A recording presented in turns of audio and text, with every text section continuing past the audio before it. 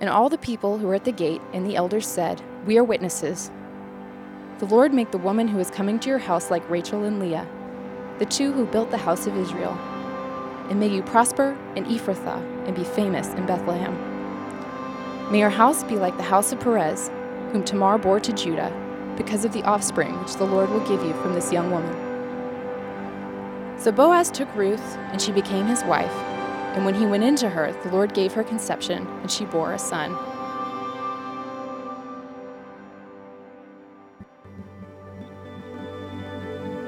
Then the women said to Naomi, "Blessed be the Lord, who has not left you this day without a close relative, and may his name be famous in Israel. And may he be to you a restorer of life and a nourisher of your old age, for your daughter-in-law, who loves you, who is better to you than 7 sons, has borne him." Then Naomi took the child and laid him on her bosom and became a nurse to him.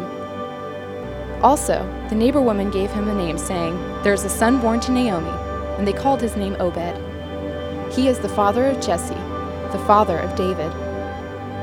Now this is the genealogy of Perez. Perez begot Hezron. Hezron begot Ram, and Ram begot Amminadab. Amminadab begot Nahshon, and Nahshon begot Salmon. Salmon begot Boaz, and Boaz begot Obed. Obed begot Jesse, and Jesse begot David.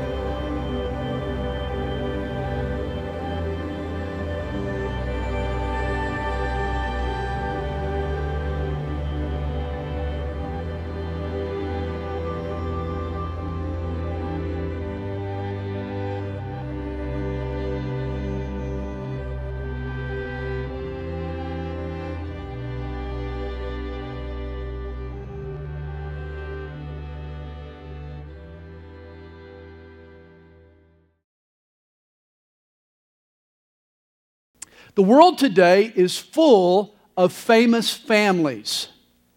There's the Windsor family of England, Queen Elizabeth and Prince Charles and William, and I hear this spring they're going to add a princess named Kate.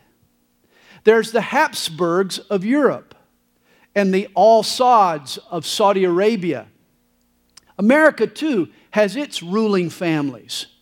The Roosevelts of New York, and the Kennedys of Massachusetts, even the Bushes of Texas. And there are other famous families. The Skywalkers from the Star Wars planet Tatooine. The Mannings of the NFL, Archie, Peyton, and Eli, none of which, by the way, are going to be playing in the Super Bowl tonight. Then there's the Tuttles of Orange County, New York, and American Choppers, Paul and Paul Jr. And then, of course, the Goslings of Pennsylvania. Kate plus her 8. Please pray for Kate. She's on a motorcycle with one of the Tuttles. Kate has gone nuts. Then there's your family. And this morning, I want to talk to you about your family. This is what the latter half of chapter 4 in the book of Ruth is all about. It's about a famous family. In fact, how the book of Ruth ends explains why it was included in the Old Testament canon of Scripture and why it's become so significant to the Hebrews. The story of Ruth provides us background on the most famous family in Hebrew history. It reveals the roots of King David's family tree. In fact, David's family, the Davidic dynasty, is the most important family in the history of humanity. More so, it's the most important family in humanity's future. For God made promises to His servant David. He would be king over Israel. His descendants would sit on the throne and form a dynasty. A future heir would rule from David's loins.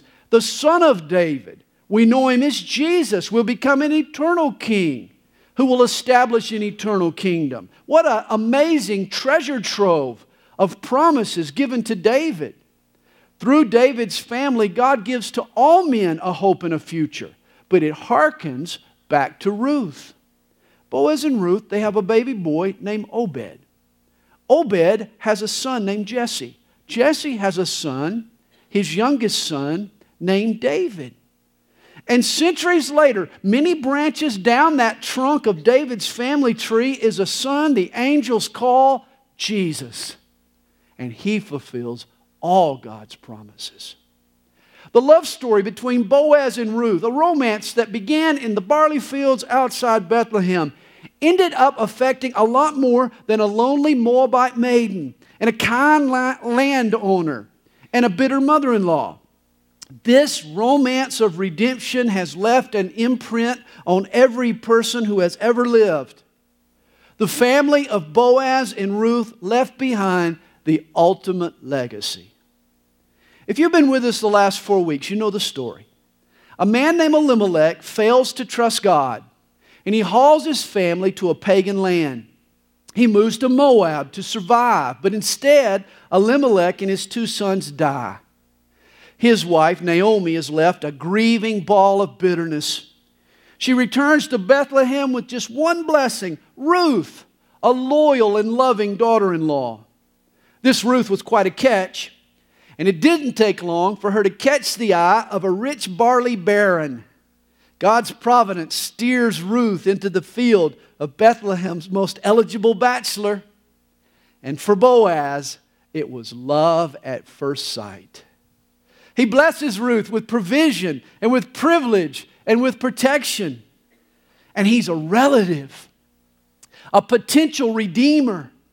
It's possible he can buy back the field that Naomi has lost and even provide Ruth another shot at marriage. But Boaz needs a nudge. And so at Naomi's direction, Ruth takes a risk. She comes to him at the threshing floor, and she proposes that he propose to her. Boaz would love to marry Ruth. He loves her, but there's a closer relative who has first dibs. And like you and I and every other believer, Ruth has to learn to wait on God. And like every wife in this room this morning, she has to learn to trust her husband to work it out. At first, this other relative is eager to buy the land until he reads the fine print. To purchase the land, he has to also take the lady. And he doesn't want to wed Ruth. And thus he passes his sandal of ownership to Boaz, who jumps feet first. He's delighted to marry Ruth. Hey, Boaz is no longer ruthless. And that's where we left off last week. Boaz is passing out wedding announcements to the townspeople. Bethlehem is invited to the nuptials. And in verse 11, the town leaders toast the engaged couple. But notice the blessing that they offer. And all the people who were at the gate, verse 11, and the elders said, "We are witnesses. The Lord make the woman who is coming to your house like Rachel and Leah, the 2 who built the house of Israel. And may you prosper in Ephrathah and be famous in Bethlehem." Now this is not like the well wishes that we normally hear at weddings. Most of the toasts that I've heard at the wedding reception are along these lines. May you grow old and rich together. May you make each other happy. May you find peace in your heart and home. May God fulfill the desire of your heart. Today, we don't even hear someone ask God to bless the couple with a few kids or a grandkid or 2. It's all about the newlyweds' happiness. Now, I'm sure the townspeople who blessed Boaz and Ruth were not against this couple's happiness, but their sights for them were set much higher. Ephrathah was the region in which they lived. Bethlehem was their hometown. Their friends and family wished for them regional influence, citywide fame. They hoped Boaz and Ruth make a name for themselves. Of the hundreds of weddings I've attended, I've never heard anyone toast the bride and groom in this way. God, make their last name great. Notice the townspeople hope that Ruth will be like Rachel and Leah. Leah and Rachel were sisters married to the same man, Jacob. Along with their 2 maids, they filled his tents with kids. Polygamy was later outlawed by God, but at the time it was customary. Problematic, but customary. These sisters accounted for 12 sons plus. For each of these 12 sons had sons of their own. And each of those families grew into 12 tribes of multiple nuclear families. And together, all 12 tribes became one nation that took their father's name, Israel. Rachel and Leah didn't just birth kids. They built a house, a nation. Today, 4,000 years later, when you hear the phrase house of Israel, you don't think of the split level down the street with the 2 crazy sisters and a bunch of screaming kids. House of Israel isn't just the bus stop that took 15 minutes to load up. This house isn't a single family domicile. The name House of Israel spoke of a blessed and holy people group. These were the recipients of God's revelation. These were chosen from all nations to be God's light in the world. The house of Israel was an island of orthodoxy in a sea of paganism. This house was a nation with a godly past and a glorious future. In the minds of the elders who blessed Boaz, Rachel and Leah were nation builders. And that's what they hoped for Ruth. Now here's my point. After Boaz and Ruth get married, the writer doesn't say, and they lived happily ever after. That would be too glib. That would be trivial compared to what's at stake. Their marriage wasn't just about Boaz and Ruth being happy. The meaning of marriage is never only about one couple's happiness. All marriages are bigger than the personal good times of the man and the woman. Marriage is about building a house and leaving a legacy. In verse 12, the elders have another strange wish for Boaz. May your house be like the house of Perez, whom Tamar bore to Judah, because of the offspring which the Lord will give you from this young woman. Now this is so bizarre. Now imagine you're at a rehearsal dinner. You've just watched the cute, sentimental video of the couple growing up through the years. You know what I'm talking about? The baby pictures and then the embarrassing, here I am in the bathtub photo that every mom has to throw in. And then the nice engagement photos. And then the best man stands up and he clinks his glass. And he says to the wedding party, "May your house be filled with shame and death and dysfunction and sexual perversion and prostitution and bitterness and revenge." Talk about throwing a damper on the festivities. Yet that's the storyline that the elders reference. The house of Perez, whom Tamar bore to Judah. Now, as Rachel and Leah birthed the house of Israel, Tamar founded the house of Perez, which was part of the house of Israel. Perez was a descendant of the tribe of Judah, the tribe that became the royal ancestry through which Messiah would be born. So in the end, the house of Perez accomplished much. The house of Perez sired the Messiah. We read in the genealogy of Jesus, Matthew 1, Judah begot Perez by Tamar. Perez begot Hezron, and it goes all the way down to Judah. In the end, they accomplished much. But understand the sordid beginnings of the house of Perez. In Genesis chapter 38, Judah has a son named Hey, if you're parents and you want to name your kid a biblical name, try something other than Hey, come here, It's spelled E-R. But E-R didn't make it to the E-R in time. And so he died, leaving his wife Tamar a widow, childless. Judah's son Onan was the next son in line. You remember the law of the relative redeemer? We've been talking about that throughout Ruth.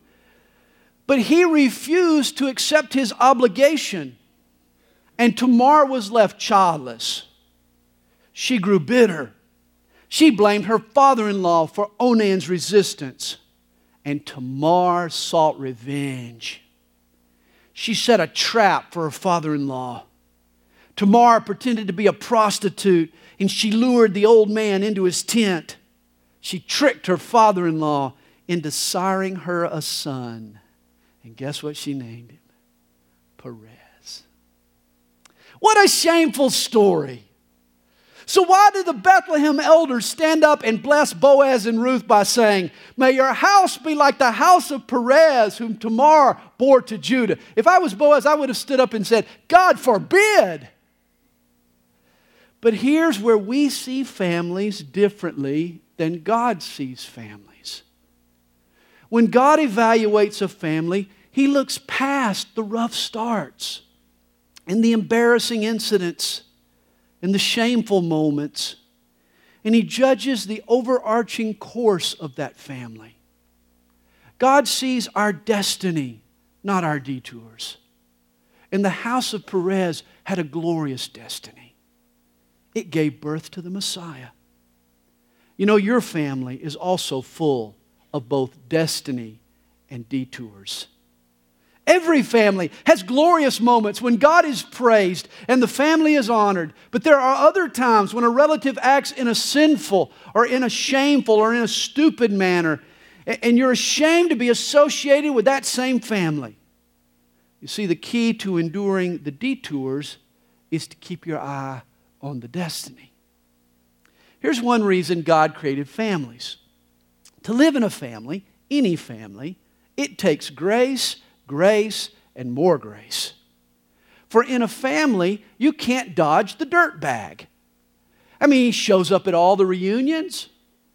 I mean, he's there every Christmas. You have to keep dealing with flawed, sinful family members.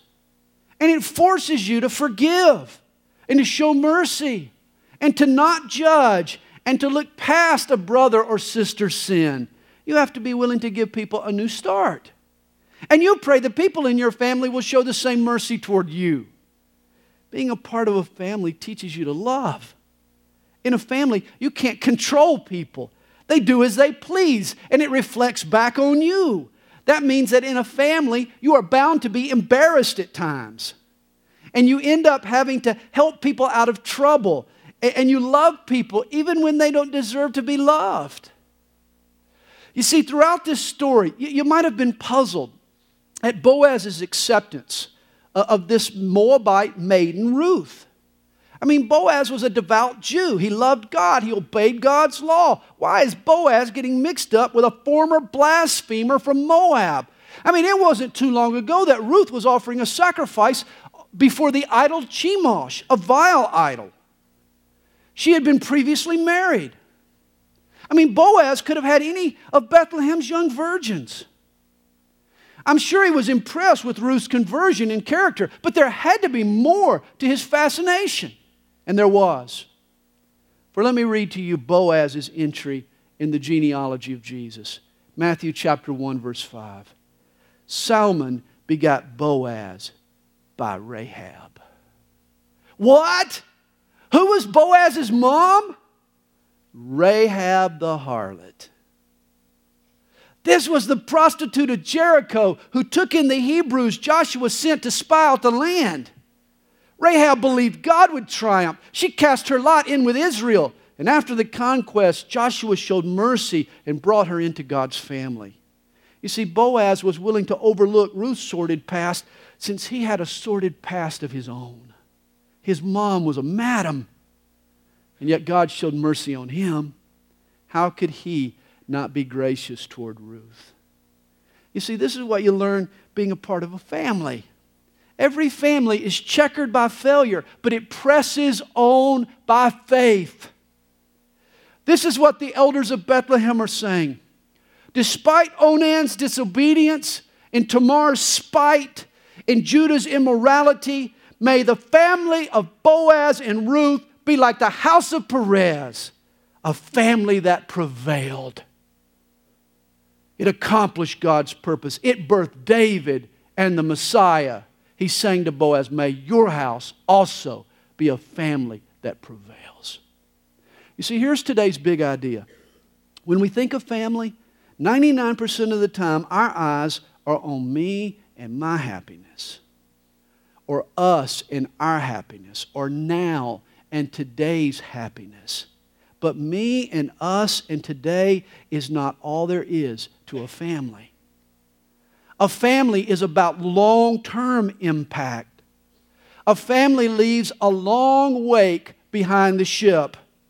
A family is about legacy. You see, families aren't about days. You don't measure families in days, wedding days or birthdays or even lifespans. For a family links together a string of births and deaths. It implants in a people a long and lively legacy. A family links together generations. Old and young stand side by side in a family. A family is something bigger than any one person. Some limbs on the family tree aren't as strong or as straight as others. That's why you can't judge a family by a single generation. A family is about making a mark on history and helping to shape our collective future. It's interesting to me that from the beginning, Boaz and Ruth were all about family. They never had the opportunity for it to be just about them. They started out their marriage as a family. Notice what happens on the honeymoon. This doesn't take long. Verse 13.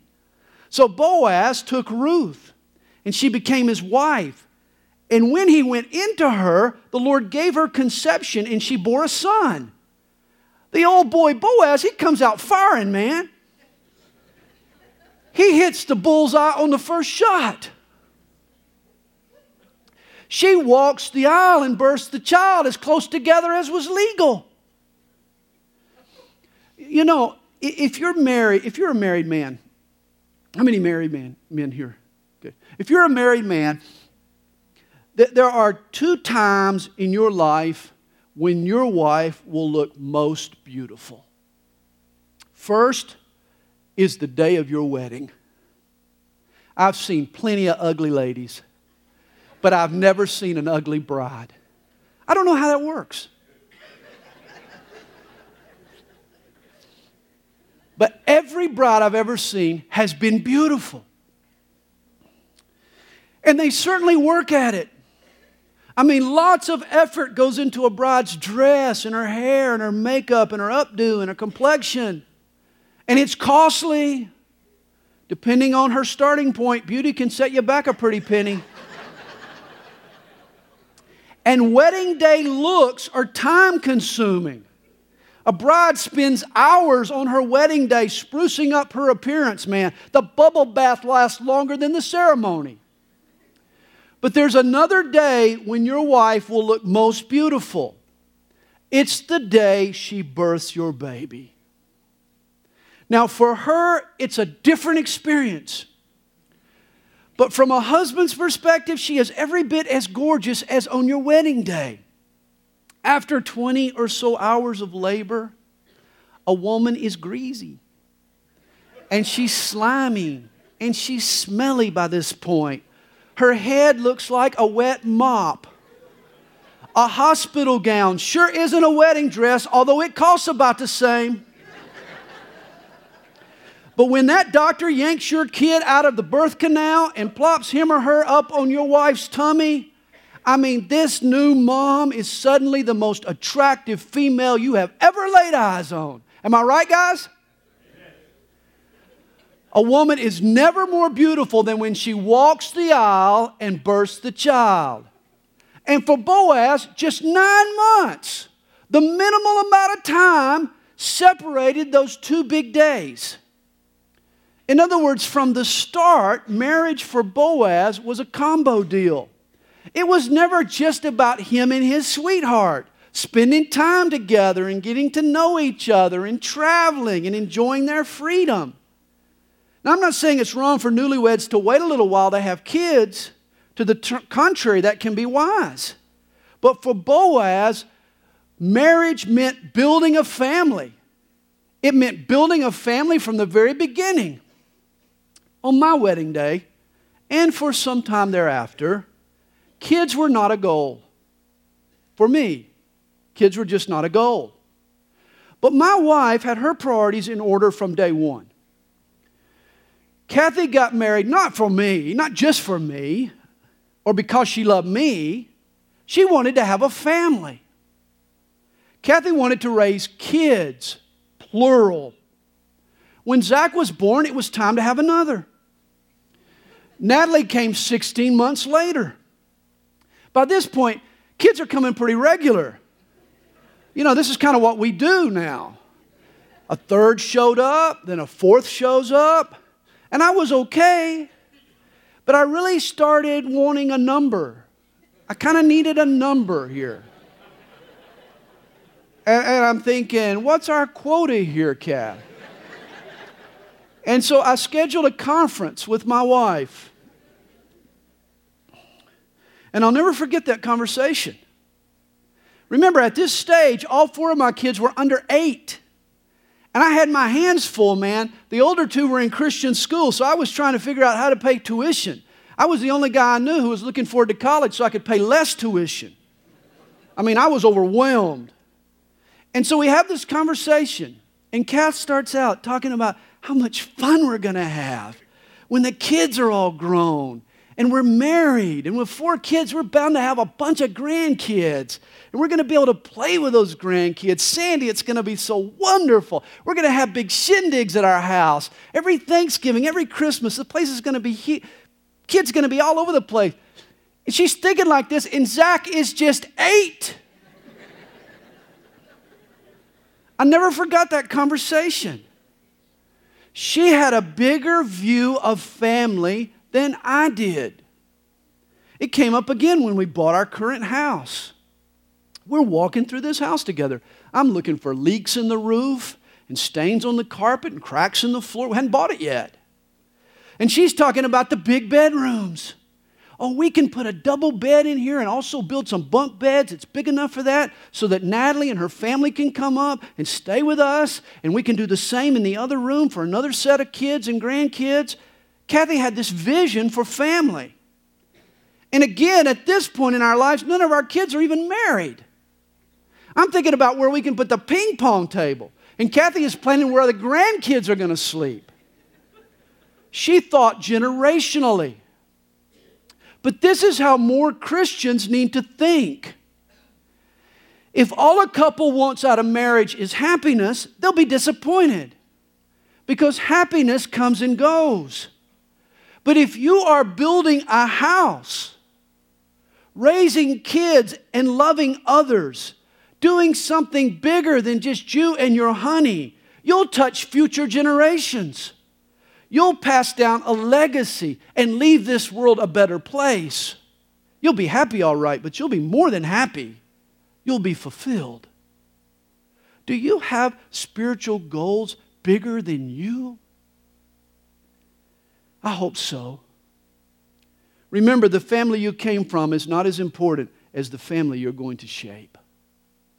Verse 14 says, Then the women said to Naomi, Blessed be the Lord, who has not left you this day without a close relative, and may his name be famous in Israel. They're so concerned about Boaz having a great name. Again, this is what family's all about. It's about making a name for yourself. This is how you should see your family. Does your family have a good reputation? Does your last name stand for something good and godly? I've always taught my kids that being an Adams is important. When Nick got married, I got a bunch of hats, and it all said Adams Golf on the front of them. And we went to play golf that day. I passed hats out to all of the guys in the family because I wanted them to know we're Adamses. That's important. That means something. Our name means something. My dad has integrity. His dad had integrity. I've tried to walk with integrity. Being an Adams means living your life with integrity. I've tried to instill in my kids that if you're an Adams, you act a certain way. and you talk a certain way, and you treat people a certain way. And if you bring shame, you bring it not only on yourself, but to the name that we all bear. Our common name has always been a big deal in our family.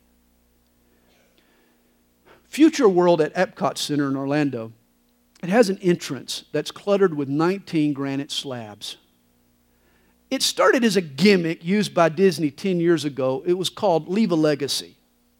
It was just a money-raising scam. For $38, you could have a square-inch photo of your family etched into one of these giant granite slabs.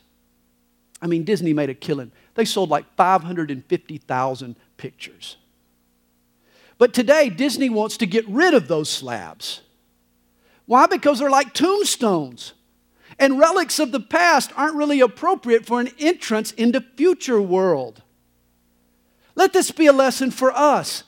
The only etching that a person can take into the future is what is imprinted on another person's heart. It's been said an inheritance is leaving something for others, but a legacy is when you leave something in others. Leaving a legacy means carving, etching into the heart of your family a set of values and beliefs.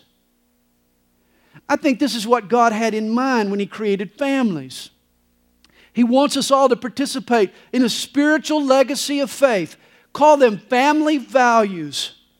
And when your values are biblical and true, you want them and need for them to be preserved. See, I want to send my values into the future, but I'm going to die. So how can I affect the future if I'm not going to be there myself? The answer is a family. I can send a piece of my heart on ahead. I can make my mark on the future by building a family that will live on without me, yet shaped by my influence. This is why the older you get, the more important your family becomes. As you start staring death in the face, you realize that the only earthly immortality is through your family. And you want to impart wisdom and explain beliefs and share values and convey to your kids what matters most. You know, people today who follow population trends are alarmed. Muslims and Hindus and Buddhists are multiplying like rabbits. Population in the East and Middle Eastern countries is on the rise, whereas Western nations aren't even keeping up with our replacement rates. Western civilization is becoming extinct, and I think there's a cause. As Western nations have shed their Christian heritage, it has diminished the sacredness of marriage and family. We've lost sight of the godly goal of building a house and passing on a legacy. You see, in the West, life has stalled out on us. We no longer have a concern or a vision for future generations. If you doubt me, just look at our inability to trim the nation's deficit. We'd rather leave our kids in hock than do without our benefits. To modern couples, marriage means fun and romance and togetherness and sex and friendship. And when they don't get their way, they're ready to quit. Marriage should also be about building a house and leaving a legacy. Notice in verse 15, Naomi's friends, they continue speaking. May he be to you a restorer of life and a nourisher of your old age. For your daughter-in-law who loves you, who is better to you than 7 sons, has borne him. When Naomi returned to Bethlehem, she called herself Mara, or bitter. But now her new family, her provider Boaz and her faithful daughter-in-law Ruth, better now than 7 sons, and now her grandson. This has all put fresh wind back in her sails. She's been rejuvenated. And I'm told that this is the way life works. You see, as a parent, you pour your life into your kids. Then they grow up and they leave you. And it's supposed to create a satisfied feeling, like a job well done. For me, it's the pits. I realize I've spent 30 years working myself into irrelevance. But just about the time you get really depressed about this, because you no longer need it, what happens?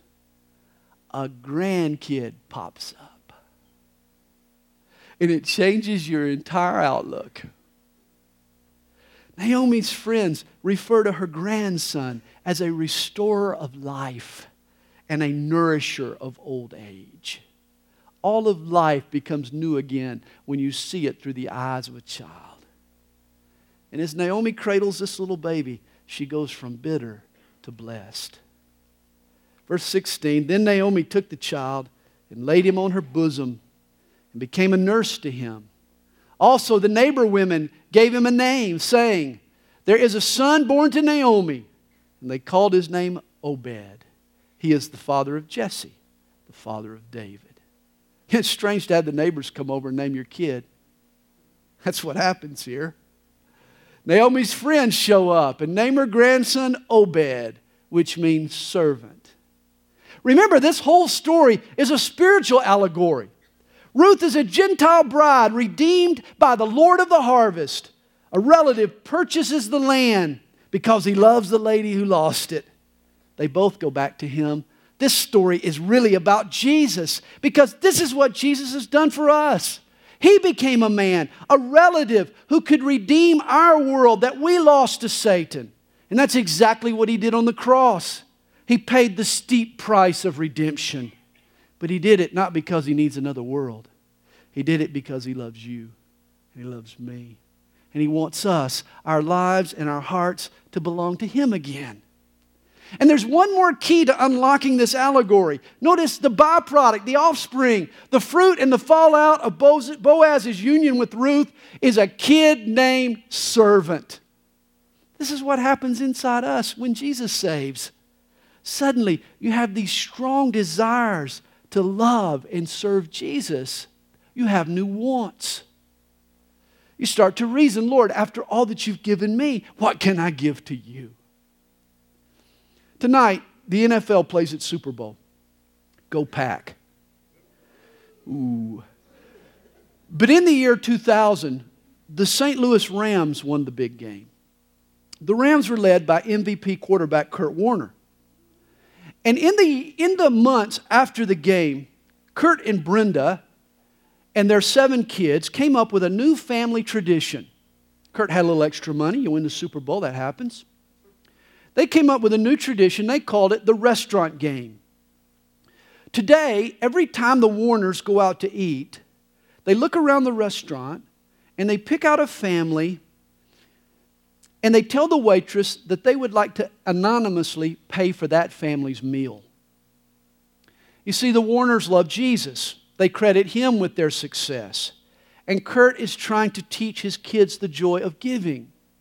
He wants to leave a legacy.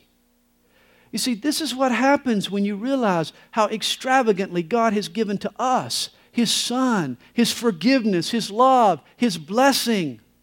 And the results are always predictable. It's a heart that wants to give back to God and give to others. That's leaving a legacy. Well, the book of Ruth closes with a genealogy. It tracks the ancestry of King David. Verse 18 reads, now this is the genealogy of Perez. Perez begot Hezron, Hezron begot Ram, and Ram begot Amminadab. Amminadab begot Nahshon, and Nahshon begot Salmon, and Salmon begot Boaz, and Boaz begot Obed. Obed begot Jesse, and Jesse begot David. Now I love the quirky fact that this book ends with a genealogy. For here's what a genealogy means. Every one of these names was a real person who made mistakes in their life. They had high points, they had low points. They caused both honor and shame to their families at different times.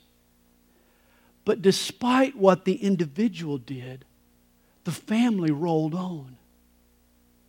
People kept having kids and overlooking blunders and loving and forgiving. They were building a family, not just individual lives.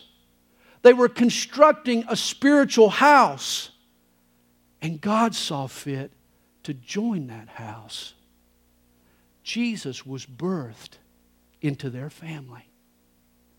And if you choose to build a house for God, Jesus will join your building. He'll join your family. If you'll look past your own pleasure and convenience and gaze ahead a lifespan or two and think of more than just your welfare and your fun and commit yourself to making your world a better place even after you've gone, then God will honor you. Your name will become famous and your God will be pleased. Leave a godly legacy etched into the hearts of your kids and your grandkids and even your great-grandkids. And you'll enjoy blessings that this world will never know. Father, thank you for your word today. I pray that it's an encouragement to us all. Lord, we're not just trying to get along with our spouse. We're not just feeding kids. No, we're doing much more than that. We're building a house. And we're leaving a legacy. And I pray, Lord, that we would recommit ourselves today to that task. And Lord, I'm thankful that you've promised to join us in that task. As we build a house, Lord, you want to be a part of that building. You want to join our family and lead our family. And so, Lord, we trust you and we look to you today to lead us and to guide us. Thank you for your word this morning. Thank you for the lives and the families represented here today. We ask for your blessing. In Jesus' name and for His sake, amen.